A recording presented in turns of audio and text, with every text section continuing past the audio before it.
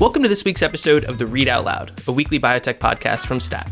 I'm Damian Garde, recording from Stat's New York City bureau. I'm Adam Feuerstein, coming to you from Stat's worldwide headquarters in Boston. And I'm Rebecca Robbins, recording from Stat's San Francisco outpost. It is Thursday, February 21st, and here's what's on the docket this week. There's a criminal trial underway in Boston that involves bribes, kickbacks, racketeering, and the super potent opioid painkiller fentanyl. Boston Globe reporter Jonathan Saltzman joins us to talk about covering it. An influential medical group is recommending that all breast cancer patients be offered genetic testing. Dr. Laura Esserman, a breast cancer surgeon at the University of California, San Francisco, joins us to weigh in on the new guidelines. She also sings for us. And finally, we'll look ahead to Tuesday when 7 biopharma executives will be called to defend their industry on Capitol Hill. We'll break down what you should expect at the high-profile hearing. But first, a word from our sponsor.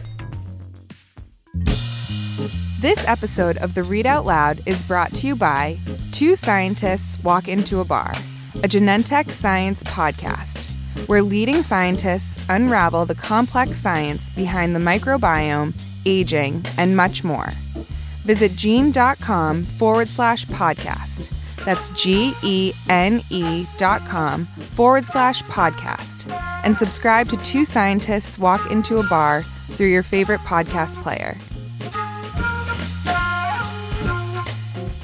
The scene inside a federal courthouse in Boston feels like it's been ripped straight from the script of a mobster film. So over the past several weeks, the jury seated for a criminal trial has heard explosive allegations about millions of dollars in illegal bribes and fraudulent kickbacks. The 5 defendants in the case are accused by the government of running a, quote, criminal enterprise from top to bottom, end quote.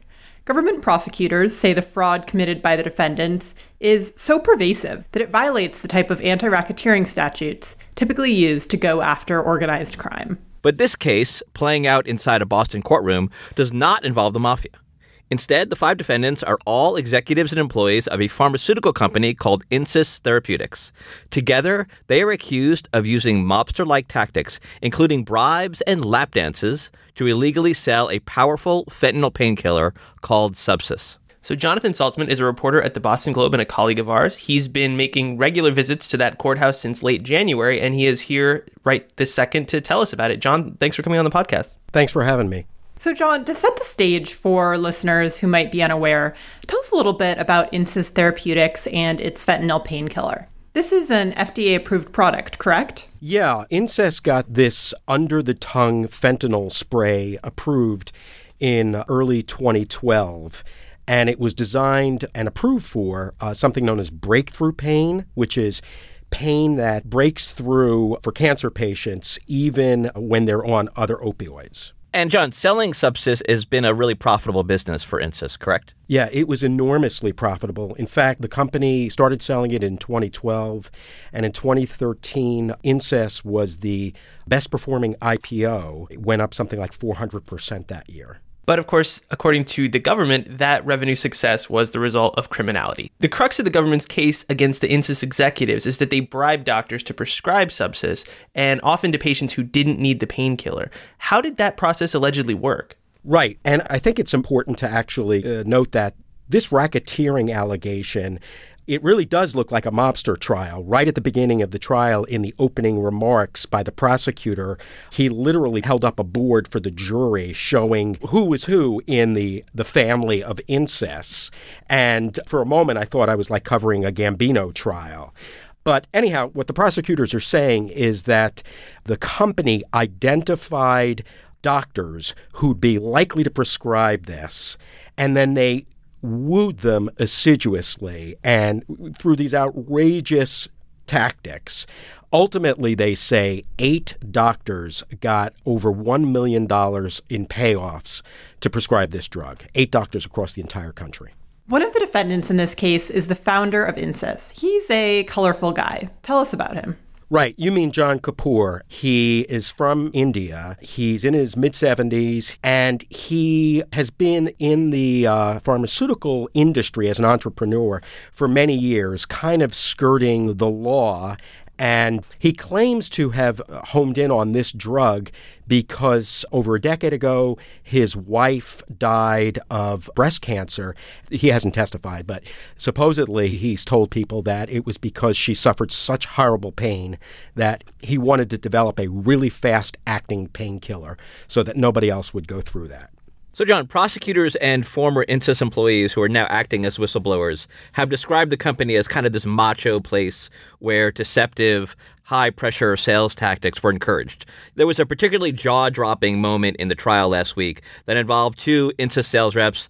They were wearing sunglasses and hoodies, and they were dancing in a rap video alongside a guy dressed in a Subsys costume. Let's take a listen to a clip from the video that was shown in court.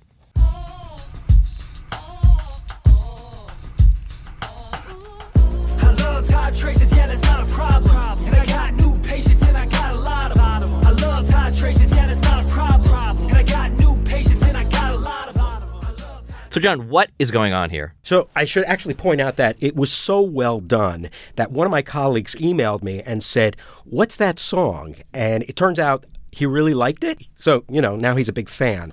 But what's going on in that video is the sales team at Insys was under tremendous pressure to get people, this is what the prosecution witnesses say, to get doctors to prescribe this drug. And in fact, to prescribe it at high doses so that they would stay on the drug.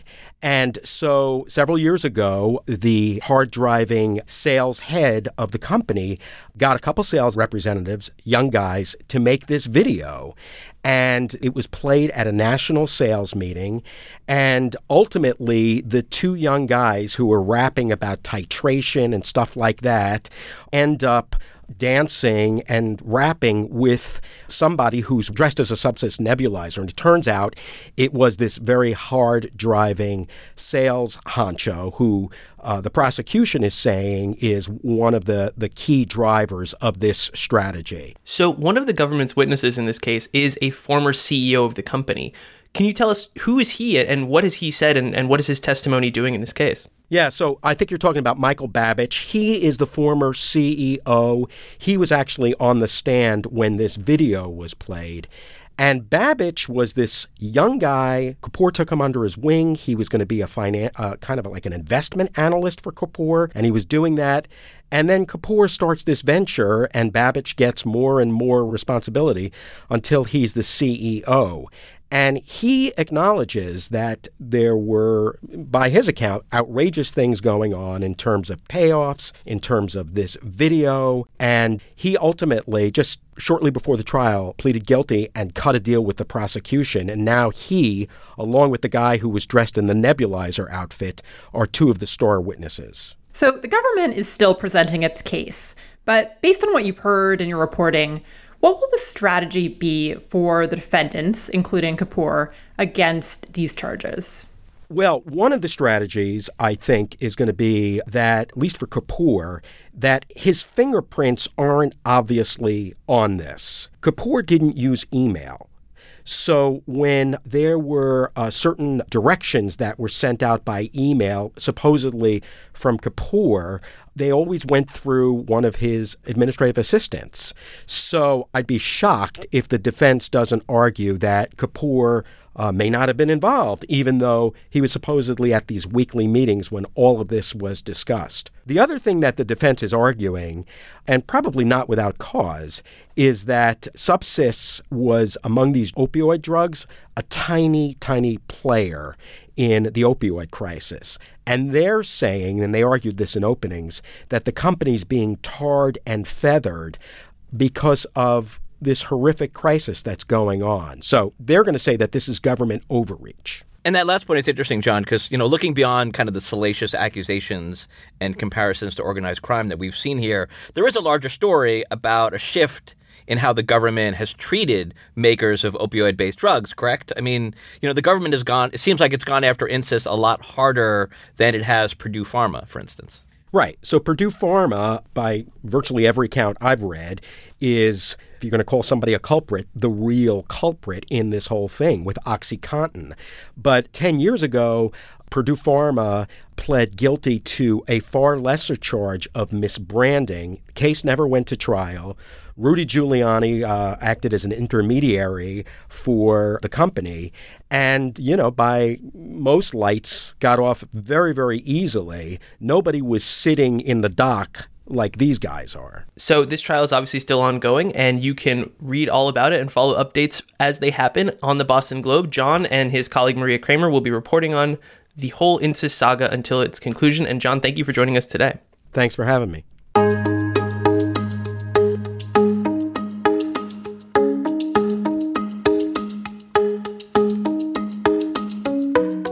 There's a long-standing debate in the oncology community about which cancer patient should get genetic testing. Lately, doctors have been calling for more and more cancer patients to get checked for inherited mutations. Earlier this month, a team of researchers from Tulane University and the genetic testing company Invitae called for all men diagnosed with prostate cancer to get genetic testing. And last week, the American Society of Breast Surgeons recommended that all patients diagnosed with breast cancer, and yes, that's all breast cancer patients, get offered genetic testing. By contrast, the National Comprehensive Cancer Network, that's an alliance of top cancer centers, recommends genetic testing just for cancer patients of certain ages and those who have a family history. These recommendations are a big deal. That's because even if only some fraction of doctors follow them, they could dramatically expand the number of cancer patients who get genetic testing. Currently, only about 38% of advanced cancer patients get some form of genetic testing, and that's according to an estimate from the genetic testing company Foundation Medicine. But naturally, there are questions as well about whether more genetic testing will translate to better outcomes for patients. Joining us today to talk about the new recommendations is Dr. Laura Esserman. Laura is a breast cancer surgeon at the University of California, San Francisco. She has long challenged the conventional wisdom on whether aggressive intervention and screening in certain cases actually brings value to patients. Laura, thank you for coming on the show. Thank you for having me. So, Laura, for starters, what did you think when you heard about the new recommendations from the American Society of Breast Surgeons calling for all cancer patients to be offered genetic testing? Do you agree with that recommendation? I think genetic testing should be considered for all patients. I don't know that we have the data at this moment to say that everyone benefits. I think it's important to take into account, people's family history and their age at which they're diagnosed. And certainly for young women, I think it's an important test that can be added that could really provide some important information. So the pushback you often hear is why not genetically screen patients if there's a chance that it could help them? But can there be potential downsides to genetic testing in some cases?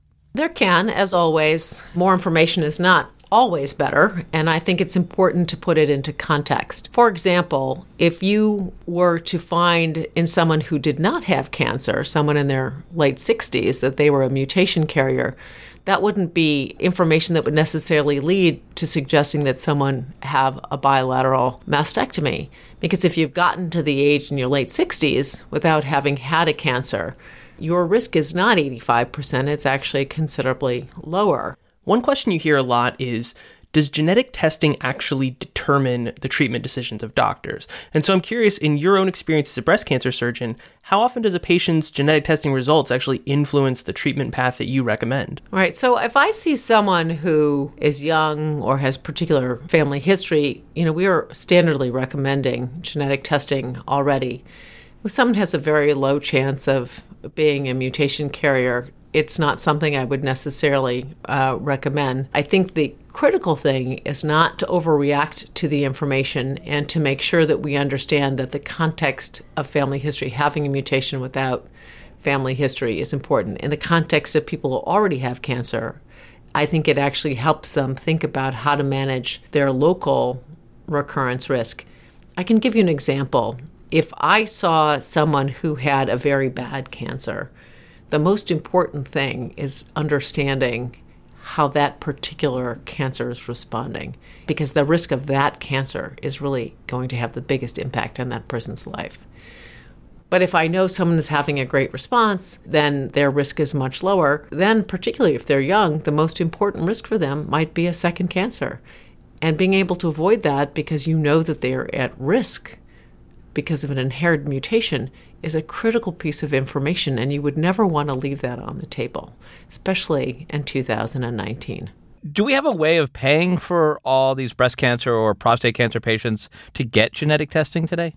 Well, I think it's quite interesting. The range of costs for these tests, varies really considerably from a couple $100s to several $1,000s. And I think people should be aware that there are extremely high quality tests that are available now that are really in the range of a couple $100s. I think that's a real game changer. If you can get the same quality at a much lower price, that's what we should be pushing. We've been talking about genetic testing for already diagnosed cancer patients, but there's another category too, which is genetic screening of healthy people for prevention. So I want to ask you about a huge study you're currently leading. It's called the Wisdom Study, and the goal is to enroll 100,000 women to try to understand how a personalized approach to breast cancer screening compares to annual mammograms. Women who enroll in the study are assigned to one of two groups. One group gets annual mammograms. The other group gets genetic sequencing to determine their risk level for breast cancer. The higher risk women get more aggressive screening, while lower risk women get less aggressive screening. So Laura, tell us about how that study is going. 20,000 women have actually signed up and consented to be part of the study. Our goal is to triple that at least. We know that breast cancer has many diseases. We wouldn't treat any breast cancer the same today. We would learn more about it. So it doesn't make sense that every woman is at risk for the exact same cancer and has the exact same risk. That's what a one-size-fits-all approach is about. This personalized approach gives you the opportunity to say, oh, maybe we can do something better, and take all of the risk factors we've learned about, breast density, exposures, all the genetics, and not just the mutations, which are pretty rare, but these small changes in the genes that we call polygenic risk that can make a big difference. If this is now so cost effective that it's about the price of a mammogram, we can use this combined information in a way to help tell people when to start, when to stop, how frequently to screen, what modality, and we can continue to learn. What a great thing. And this is a study about women for women. So we encourage everyone between 40 and 74 to participate. So Laura, you're famous for singing to your patients in the operating room. What is your favorite song? And can you sing it for us? Gosh, there's so many songs. I particularly like to pick songs that are meaningful to my patients, because if it's meaningful to them, that's the most calming thing. I would say one of my favorite songs is from Wicked, the last song in the show. It's called For Good. I've heard it said that people come into our lives for a reason, bringing something we must learn. Wow, that was beautiful. Wow, thank you. I would say that the reason I love that song is because every person you take care of has a story, and every story changes you, and hopefully it changes you for good. Laura, thank you for joining us. Oh, you're very welcome. Thanks for your interest.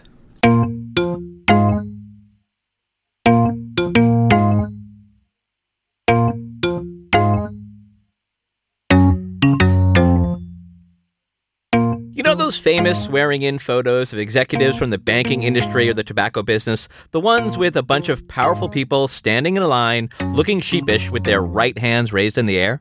Those pictures, usually taken at congressional hearings, get trotted out whenever the topic is corporate malfeasance. They're basically photographic shorthand for big, bad industry being held accountable. And now the drug business is getting its chance to pose for exactly such a picture. Next week, executives from 7 of the biggest companies in pharma will testify before the Senate Finance Committee. The topic, as you might have guessed, is drug pricing.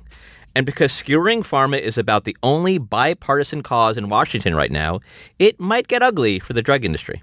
So let's step back. Damien, who's going to testify at this hearing? So the 7 companies are Merck, Pfizer, AstraZeneca, Johnson & Johnson, AbbVie, Sanofi, and Bristol-Myers Squibb.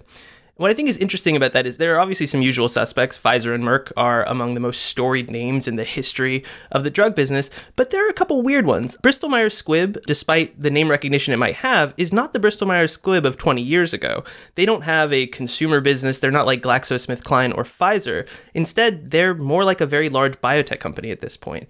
And similarly, AstraZeneca is a global pharma company, but they haven't really been in the spotlight with respect to drug pricing in the way that other pharmaceutical companies have. So, Damien, are there sort of usual suspects, within biotech or pharma that are not on that list? Yeah, I think it's odd that Novartis, which is, depending on how you measure it, the largest pharma company in the world, was not called to testify. And similarly, Eli Lilly, which, like Pfizer and Merck, is a household name and markets an insulin, which, as we know, the price of insulin has been a political issue for quite some time. Eli Lilly wasn't summoned either. And then the thing that's kind of surreal, at least for me, is that Pfizer will testify, and their CEO, Albert Bourla, will represent the company. But what that means is that Ian Reid, the longtime Pfizer CEO who recently stepped down, won't be there. And Ian Reid has been such a fixture in conversations like this. He is a pretty adept spokesman for pharma. He is a very pugnacious arguer who has stood up to Parliament. He stood up to Donald Trump.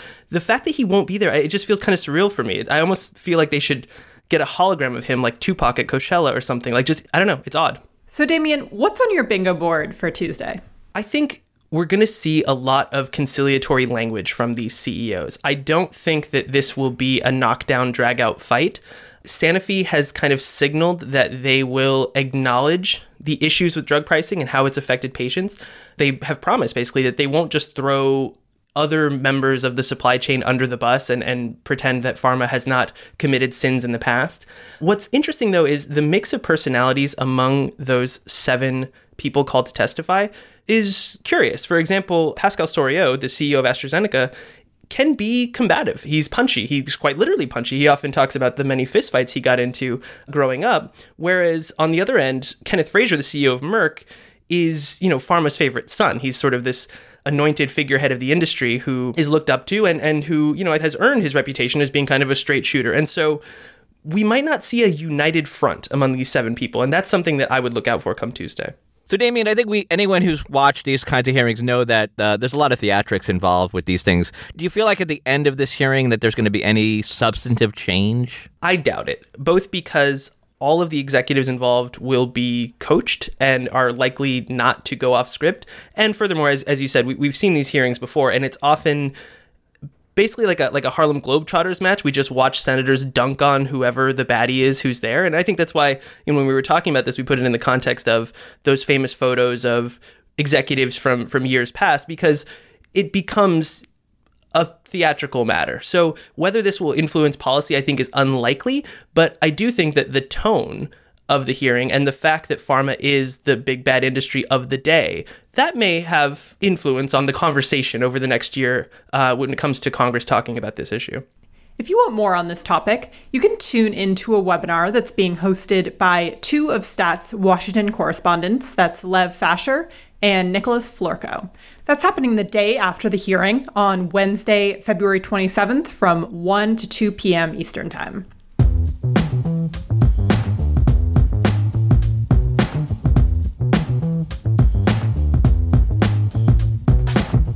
And that does it for another episode of the Readout Loud. Thank you to Hyacinth Empanato and Alex Hogan, who produced this week's episode. Matthew Orr and Alyssa Ambrose are our senior producers, and Rick Burke is our executive producer. And a reminder that we'd love to hear from you. Tell us what you liked about this week's episode, what you didn't like, which pharma CEO you think would make the best hologram. You can do all of that by sending us an email to readoutloud@statnews.com. And we really do appreciate the feedback, so thank you. And if you like what we do, you can leave us a review or a rating on Apple Podcasts or whichever platform you use to get your podcasts.